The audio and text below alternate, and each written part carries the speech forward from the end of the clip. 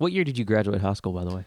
1980. Wait, No, what year did you graduate? I was born in 1986. I was graduated graduating. in 2004. Okay, so 2 years after I did. Yeah, Okay. a whole different generation. Well, I was just thinking you played that Michael W. Smith song, and I was just wondering if you remember Gay Bolts. Are we allowed to play this Ray for the Bolts. intro? Ray Bolts. You legitimately accidentally called him Gay Bolts. Ray Gay.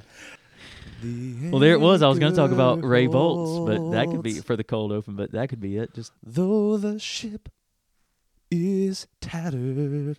Daddy, Daddy, what have we seen here today?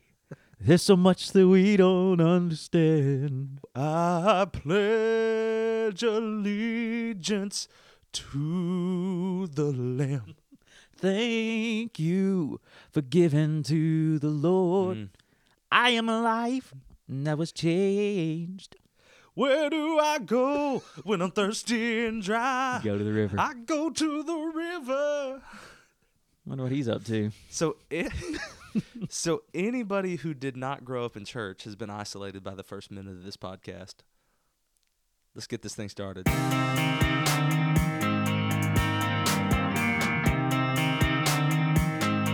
Hey, everybody. Welcome to episode 4 of 1 Hour a Week, a 30-minute ministry podcast. I am Jared Hollier. He is Rusty Mott. What up? We're still doing this thing, and y'all are still listening, so thank you very much. At least we think they are. It could just be us talking to the void of the internet. We're just talking into microphones to each other. It's really good.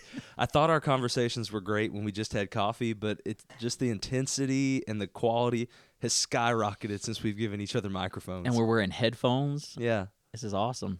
It's like we're in a studio. So we never explained why this got started or where the name came from. So let's do this. This was not planned, but let's do this real quick. We're going off the script. They're going to take our Baptist card. So we decided to call this 1 hour a week, a 30-minute ministry podcast, because the old joke is that preachers only work 1 hour a week. And if you work in a church, I'm sure you've heard that at some point. Nah.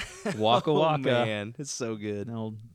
Anyway, so that's why we decided to call it that. And we decided for our own sake to call it a 30-minute ministry podcast because that would give us some parameters to not just ramble for 2 hours and go, y'all enjoy this. And we thought it was a funny joke to be funny. called 1 hour a week, a 30-minute podcast. This whole thing started, this project started because for a couple of years now, Rusty and I get together probably once a month at Rayo's in Beaumont and get a cup of coffee and just sit around and talk ministry and talk life. And one day he said we should record this and invite other people to be in on the conversation. Literally nobody was asking to be a part of those conversations. So this podcast was born out of our arrogance. So we knew there was a low demand, but we love this. The quality of our conversations were so good that we needed a bigger audience. The people overhearing us at Rayo's was not enough because we were loud and boisterous. There's no doubt about it. Everybody at Rayo's knew our opinions about life and ministry. It was either start recording a podcast or we're going to carry a PA system into Rayo's and set it up next to our table. That's right. Gather round. We have wisdom to impart. Amen. The final decision to start doing this was actually made over a cup of coffee about the conversation and the topic we're going to cover today, which is ambition. Probably 2 months ago now, we got together and we were having a conversation about what does it look like to be ambitious in ministry, but in the right way. You know, we have to figure out how to balance ambition and humility. We have to be ambitious about the right things. And so after that conversation, that was the day that we decided we'd buy a little digital recorder and grab some microphones and start recording it and sharing this conversation with others. So that's where we're going to go today, is we're going to talk about ambition, humility, success, striving after the right things. Let's just dive in. Heck yeah. Get after it. I'm all for it. Do you feel like an ambitious person in ministry? Pastoring in and of itself you almost have to have an entrepreneurial spirit to be involved in ministry, and I think the machine that we have turned the American church into in the 21st century thrives on an entrepreneurial spirit. I'm going to stop saying the word entrepreneurial. You nailed it twice. I'm struggling with it. You got it two times. I did get it, but it was like, well, I think the biggest problem is the entrepreneurial. It's like a speed bump in the middle of your sentence.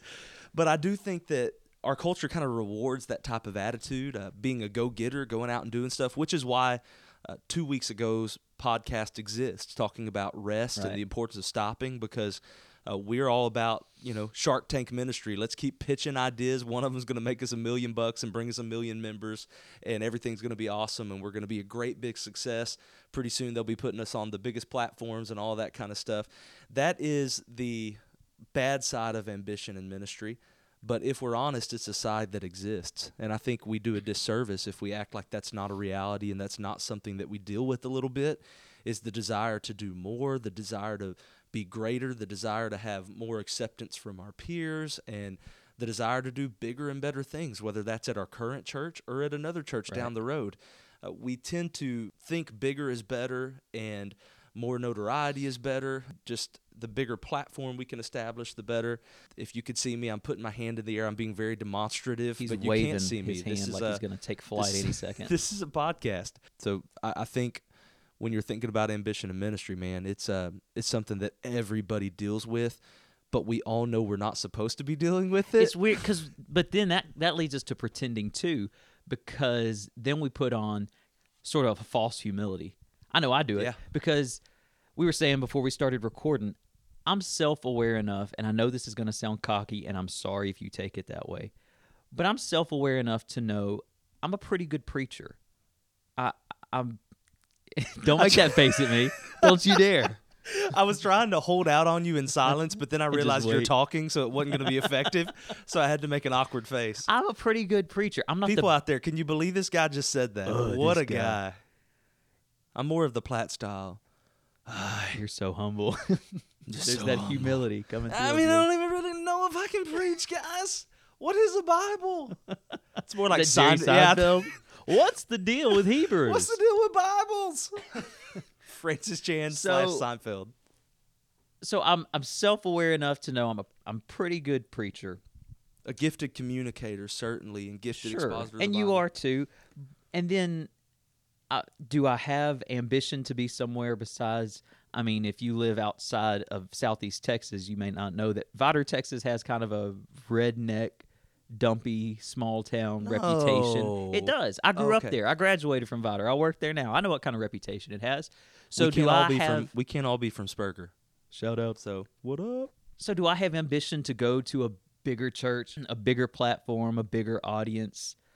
I don't know. That's where the struggle comes in between, and it's going to get worse this week. We're getting ready to go to this big conference, the Gospel Coalition Conference, where we'll see big name preachers with big influential ministries, and then we'll come home thinking, we'll get on that bus after the conference is over, and we'll all get on the bus and think, man, I would love to be in that position. So for me, it's not ambition to be bigger and more popular and more well-known, but the way I justify it, maybe that's not the right word because I think it's true, but it would give me a bigger audience in which to use the gifts God has given me. Yeah. So that's kind of the struggle I have in my own head, the conversation I have with myself and with God between, I don't want to be popular, but it would be great to have more people seeing what God's letting me do.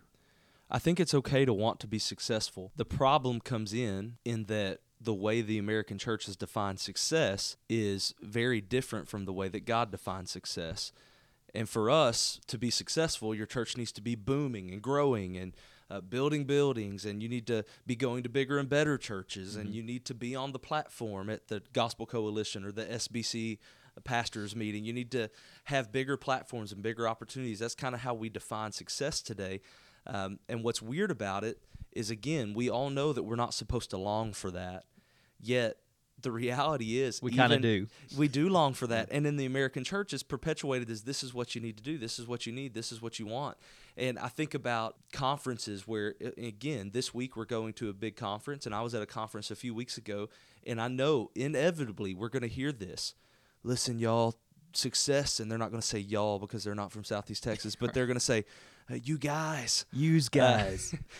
Success is not defined by numbers, said the pastor of a megachurch that's speaking right. at the with big $1 million conference. budget. Like, so it's one of those things where, listen, success isn't about all these things, but let us tell you how you can be a better pastor, since we're clearly the authority, since we are the ones who are at the big churches doing that. So it's kind of like we're speaking out of one side of our mouth, and then on the other side, yeah, but success gets you to these places. So now let's hit the pause button and say, Rusty and I are both happy where we're at. We're not complaining. We're not trying to get out of our jobs. I love the church I'm serving. I love the people there. I love the ministries we have going. I am perfectly content and happy and thrilled every week that I get to do what I do at my church. And so this isn't a podcast about, man, I wish I was somewhere else, but just all of us have that drive. Like Rusty said, there is some drive to be and honestly, in our day, ministry in front of people. I know there's some administrative type positions, but if you're going to stand in front of people and lead worship or teach a class, it does take some personality. It is sort of a personality-driven job. And so just part of that personality is that we do want to see things get bigger. We want to see the audience grow or the congregation grow. We want to see the ministries get bigger and better. That's not a bad thing, but it does go back to why are we doing that? And also, how are we doing that? Does it affect our decision making so that we're making crappy decisions? We're making bad decisions to see the end result. The end justifies the means. Certainly. So when we're thinking about ambition, again, you said that we're happy with where we're at right now at this station in our life. And again, I would just affirm that. I know there are ministry leaders listening to this, probably not from my church. Nobody from my church has really told me they're listening. So if you are, you can let me know. But and Matt doesn't count. I love Matt. But you make him listen. I make him. It's part meeting. of his, it's part of our staff. You have to listen to my podcast. But I think this could come across as confusing to them. But here's what's messed up about it. And I even acknowledged this in front of our church on a Sunday night one time. If one of our church members comes to us and says, hey, I have a job that is giving me a lot more authority and a lot more influence and is going to pay me more and is a major step up in my career, that everybody applauds and says, wow, God is really blessing you. Yeah. Yet if God called me to go to a church twice the size of Cornerstone next week, there would be people in my congregation who say, well, he was just looking for the first step up he could take. Chasing the money. Just it's all about. So it's weird that when it comes to ambition, pastors are held to a weird standard that other Christians aren't. Yeah. So it's kind of where we have to stop and say, okay, well, wait a second. If pastors, and I do think that pastors need to check our ambition, right. And we'll talk about that some more in a minute, that we do need to evaluate where our hearts are at and what are the goals of ministry. What are we really seeking? And we need to have that conversation. But as much as pastors need to have that conversation, so do associate pastors, youth ministers, lay leaders in the church, Sunday school teachers, everybody, workers at the plant. Like everyone needs to have this conversation. Why do I want the bigger house? Why do I want the better car? Why do I want more money? Why do I want more influence? We all need to evaluate what we're doing with the influence we have now. Are we being a good steward of what God's given me today? And am I trying to leverage everything God gives me to have the greatest impact for his kingdom? If that's not our ambition, we all need to check ourselves. Check yourself before you wreck yourself. Yeah. Was that Paul that wrote that? Sounds more like Peter. Yeah, definitely. I read a book a long time ago, and I've used this illustration a million times, and I can't remember where I read this. So if you know, please tweet it or text me or let me know where it is. But I read an illustration where the guy said that just in talking about what's God's will, do I go to the bigger and better church? Do I stay where I'm at? What do I do? And this guy used the illustration of a playground. He said, you go and you see a playground. There's a fence around it, but inside the playground there's a swing set, slide, merry-go-round. You take your kids to the playground and you say, go play. I don't care what piece of equipment you go play on, just stay inside the fences. And he said God's will, in his opinion, is a lot like that God gives us some parameters, some boundaries to stay inside, but then he says, go play. Just stay inside these moral standards and these theological standards. Just stay inside this playground, but then go and do whatever you want as long as you stay inside these things. And so I think that our ambition can become unhealthy. Like I said, it can cause us to make decisions and do things too quickly or for the wrong reasons. It can be unhealthy. But as long as we're checking our ambition through those fences that God has set up for us, I don't think it's a bad thing. I think so. As long as we know that we are following the Lord and wholly surrendered to him, wherever he leads us and wherever we feel like, man, this is where my heart is at right now, as long as, like you said, we're in the fence. Psalms talks about the Lord setting our boundaries in awesome places. Like you said, he's given us a big yard to play in. Yeah. And go do what the Lord's calling you to do. It's a big yard. Lots and lots of room. Where we can play football. I need Ernie Overstreet to come sing that song. Just to sit in the corner. I just want Brother Ernie to sit right over here and sing that song for us. I want a quote similar to that is from Kevin DeYoung's book, Just Do Something. And he says, die to self, live for Christ, and then do what you want and go where you want for God's glory. And a very similar quote, and it's kind of ironic that we're quoting Kevin DeYoung this morning. I just saw on Twitter yesterday and this morning that Kevin DeYoung, who has been a pastor in East Lansing, Michigan, is now going to North Carolina to pastor a church and teach there. So he obviously is practicing what he preaches, that God's kind of moved him in this direction and given him a new opportunity, and he's excited about that. But there's kind of two different schools of thought, and I want to just kind of bring this up because Hit me with it. Brother Matt and I, my associate pastor here at Cornerstone, and I've had a lot of conversations with this. We both are fans of Mark Dever. In fact, 9 Marks, you may be familiar with their publishing arm. They are big proponents of, man, you find a place, you plant your life, and you die where you plant your life. Stay there. Stay there. And, man, that is appealing to me because I served under a pastor who has served there 30-plus years, and I believe right now you're serving under a pastor who's been there that close to that years. same length of time. Yep. So we see the fruit that comes from that. And that's not something that can be replicated in 2 or 3 or 4 year layover. That's only something that can be done. When honestly, he's unfortunately been there long enough that he has been there for some people's birth and death in the same ministry, in the same families. He's been there for generations now. And that's not something that we may ever get the opportunity to see in our ministries. Yeah. And that takes decades. Well, and I think God wires people differently, and I think we need to recognize that. So while there is for the Brother Pauls and the Brother Larrys out there, that is a very special thing, and God equips them to do that. I'll be honest, my personal ambition is to be that type of minister. I hope that God lets me stay here at Cornerstone for a long, long time and to be able to have that kind of generational impact. I really do hope that.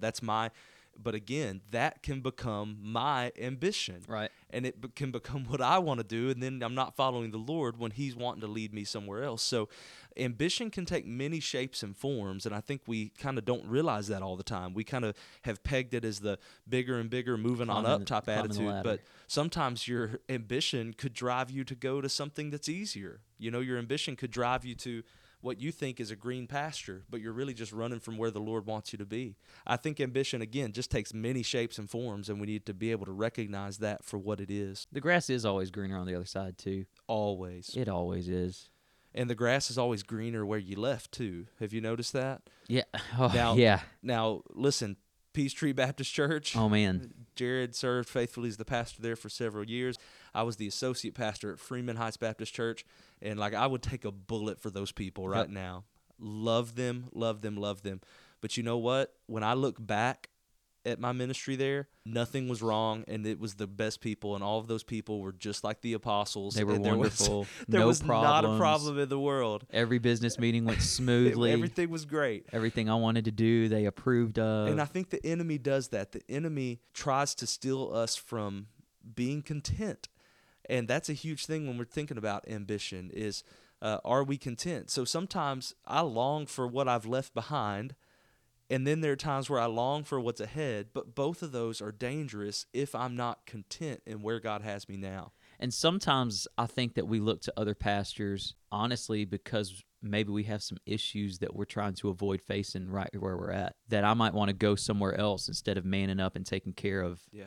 It seems like a quick way out of the things that I might be supposed to be fixing where I am. I think it was Andy Stanley who said something along these lines at a leadership conference I went to. If you walked out of your job and came in tomorrow and took over your own position as though it were your first day, what would you change?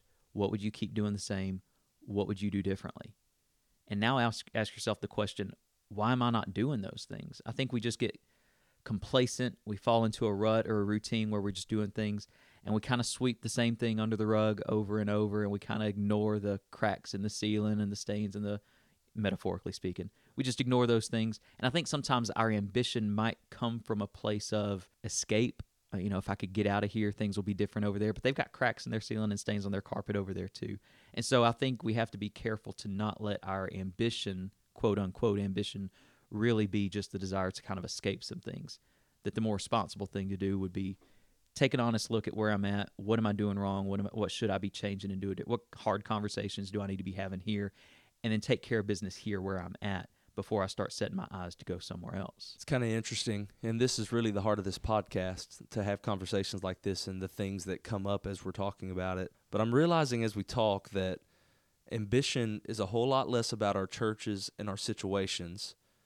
That ambition is really a heart problem that we have. Yeah. A lack of contentment, a lack of valuing the right type of success and looking to the Lord for our contentment and obedience as our success. And when we are not seeing Jesus as the green pasture, when we're not seeing obedience to Him as success, then it kind of shatters everything. No church is going to be the right church. No job is going to be the right job.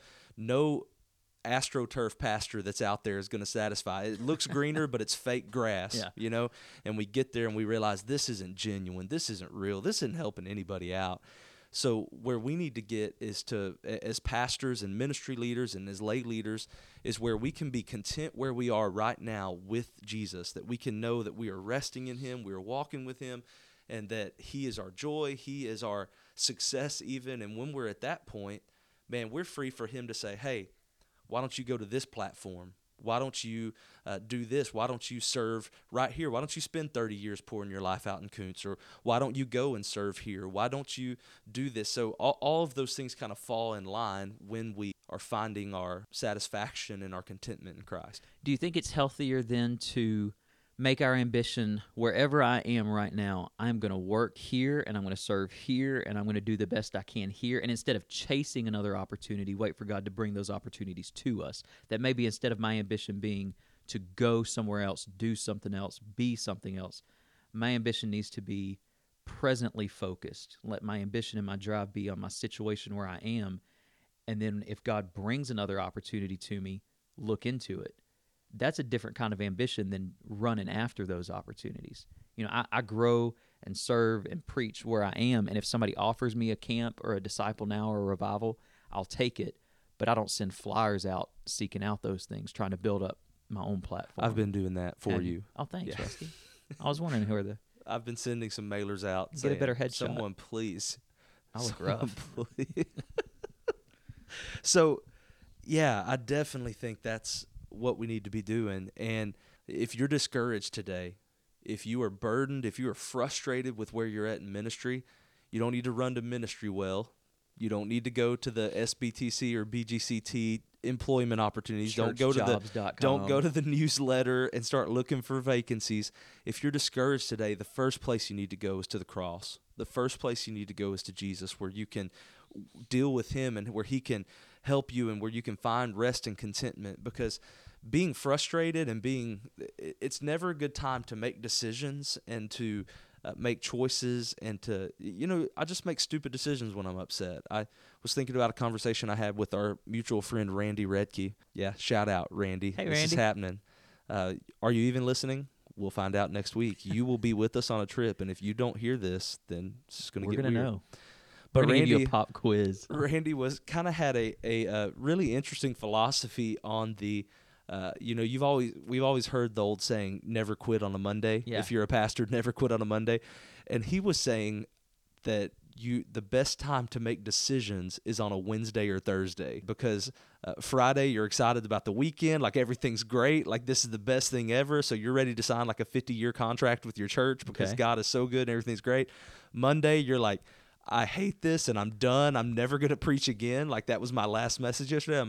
So he was just talking about the most reasonable time for us to kind of evaluate and have our minds and our spirits in the right place is like Wednesday and Thursday. Midweek, there's a real narrow window. Yeah. So if you're going to look for another pastorate, if you're going to look for another ministry opportunity, you may need to wait till Wednesday or Thursday. I would be interested to see the website numbers. I bet they spike on Monday mornings. That is actually a really interesting thought. I wish we could get on like Ministry Well or church, church jobs, and guarantee that those numbers of website views spike on Monday. We talked about that before, selling insurance or working at Chili's, but I think that in ministry terms sometimes, well, this would be easier, this would be better.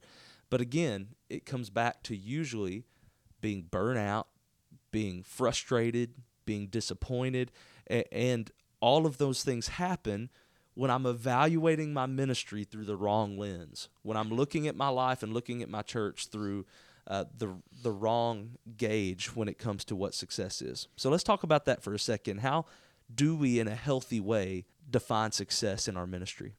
The joke I remember from college or one of the jokes I remember from college that I can share here, was that easy. calm down. Was that our temptation is to measure success by nickels and noses, bodies in the pews and money coming in. But some of the healthiest churches are also the smallest churches. Yeah. I mean, bivocational pastors can have strong, healthy, vibrant congregations. So I think it goes back to the entrepreneurial that you were talking about earlier. Hashtag wordsmith. Entrepreneurial spirit. Because that's what the American consumer idea is, right? Your company's only good if it's growing. If you open a shop, that's great. If it stays open a year, that's better. If you open a second location, you're killing it. I think that we've let that consumer culture and that marketplace culture leak into our churches. So our temptation is to look at Sunday school attendance or small group. How many small groups do we have? Are they multiplying? How many people are here? How much money's coming in? Are we making our staff bigger? But that's just not a healthy way to do it. And not to get too pastoral on you, but look at the end of Jesus' ministry. Jesus grew and grew and grew. And then by the time he did the most important thing, which was go to the cross, the crowds had turned on him and people left him. And his ministry, in our eyes, was dying before he literally died, right? So I think instead, the way I try to keep myself in check is I look at the closest relationships I have in my church. I have a handful of people, maybe a couple of handfuls of people, the 10 to 20 people that I feel like I'm closest to and most discipling personally.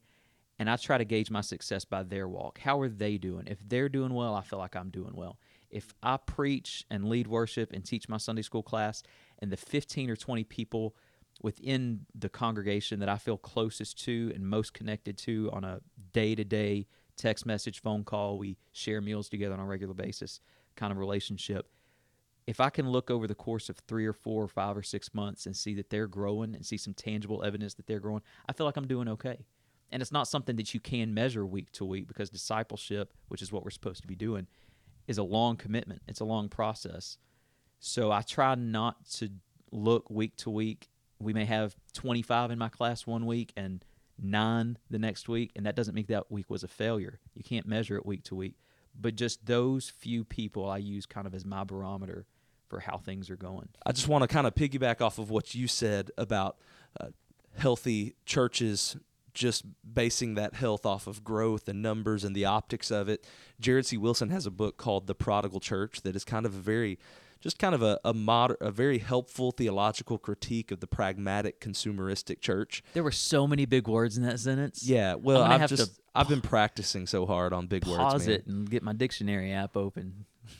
Listen to what you just said. It's a critique of the pragmatic commercialization. I can't even do it. I can't say it again. I practiced it. Could you tell I rehearsed that line? Sorry, I didn't mean to derail you. No, it's all good. So, yeah, but basically one of the things that he has said in his ministry, and I don't know if this is original to Jared or not, but he has tweeted stuff like this before, but he says just because it's growing doesn't mean it's healthy. Cancer grows. Oh, it's not healthy. Since I came back to Southeast Texas, I have grown, not in a healthy way. You know what I'm saying? So just because you're growing doesn't mean you're healthy. And we've seen that here at Cornerstone. By God's grace, when I got here, man, this church was blowing and going when I got here, but we've just continued, and we've kind of leveled off in the last year or so, but we about doubled in size in a couple of years. While I do believe God was blessing all that and making it happen, we got to a point where we just had to stop and say, okay, how do we start running this thing in a way that's helpful? It's almost like if a family adopted 5 or 6 kids at once, which I know some families who've done similar things to that. You know, it's like, we don't know what we're doing. I don't know how to cook. We're feeding them junk food all the time. Like, it's not sustainable for the long haul. You've got to learn how to adapt and adjust. So at Cornerstone, we've had to start saying, what do we do? How do we take this group of people God has given us and actually be the church instead of just a crowd? So for us, when it comes to defining success, it isn't based on the growth. It's based on just what you said, discipleship. Because at the end of the day, nobody cares how big your church is. And it's going to get even worse because we're going to stand before God, and he sure as heck isn't going to care how big your church was. He's not going to care what numbers you were running. He's not going to care how big your budget was, how many buildings you had at your church. The only thing that's going to make it with us to eternity is how many disciples did we make. Right. How many people did we connect with Jesus and help them learn and grow in this? So we have to define success that way. What are you doing right now in your ministry to make disciples, because what you're doing to make disciples is what you're doing to actually be the hands and feet of Jesus. And the great success of your ministry, of your life, will be at the end of the day those names and faces of people who've met Jesus and have learned to grow and walk with him. I feel very Baptist right now, but I've got 3 points. Boom. Take us home with those 3. So one, when I was in college, one of our professors, it was a practical ministry course, and he was also the chaplain at the time. Dane Folks works for Samaritan's Purse now, but one of the most impactful statements I've ever heard. I prefer Samaritan's handbag. But he said, less feminine. And my wife has it written in the cover of her Bible. That's how impactful this was. But he said, success in ministry will always be defined by the names of individuals, which I thought that was great. That's good. Second, just to kind of put a bow on this conversation, I think when we turn our ambition from outward to inward, and by that I mean instead of looking elsewhere and using that drive and ambition to go somewhere else and be something else, when we turn that drive and ambition inward and say, how can I serve my people better, whether that's a small group or a Sunday school class or a music ministry, when I turn that drive and ambition here inward to where I'm at, I think the growth will happen, and it might not be long before the things we looked at as great over there, that's what I might have here. Yeah. That God might bring that kind of growth and health and success Yeah. to where I'm at. And the third thing I want to say, and I had this written down in my notes, was that one of the first times I ever went to a big conference, it was the Catalyst Conference in Atlanta, 15,000 people in this stadium, this arena in Atlanta, Georgia, and Andy Stanley and Craig Groeschel and all those big name guys, Mark Batterson, all the people who write the books that we all Rusty read. Mott. Maybe one day.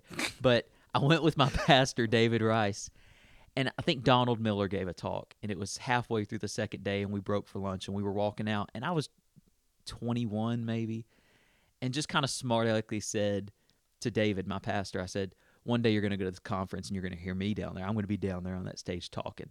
And flat and serious as he could be, he said, would you be content with your life if you never did? That was a gut check, and I said, what do you mean? He said, what if you pastor a church of 75 people, and they grow and they're healthy, but you never grow bigger than 75 people, and you spend your ministry career preaching the gospel to a church of 75. On your deathbed, are you going to be satisfied with that? Will you be happy with that, or do you have to preach on the big stage in the big arena to the big crowd? And I was just trying to make a joke, be a smart aleck and go get a burrito, but that kind of, that was a dozen years ago, and I'm still thinking about that. Then Pastor David looked at you and said, take that, North Korea. Chew on that.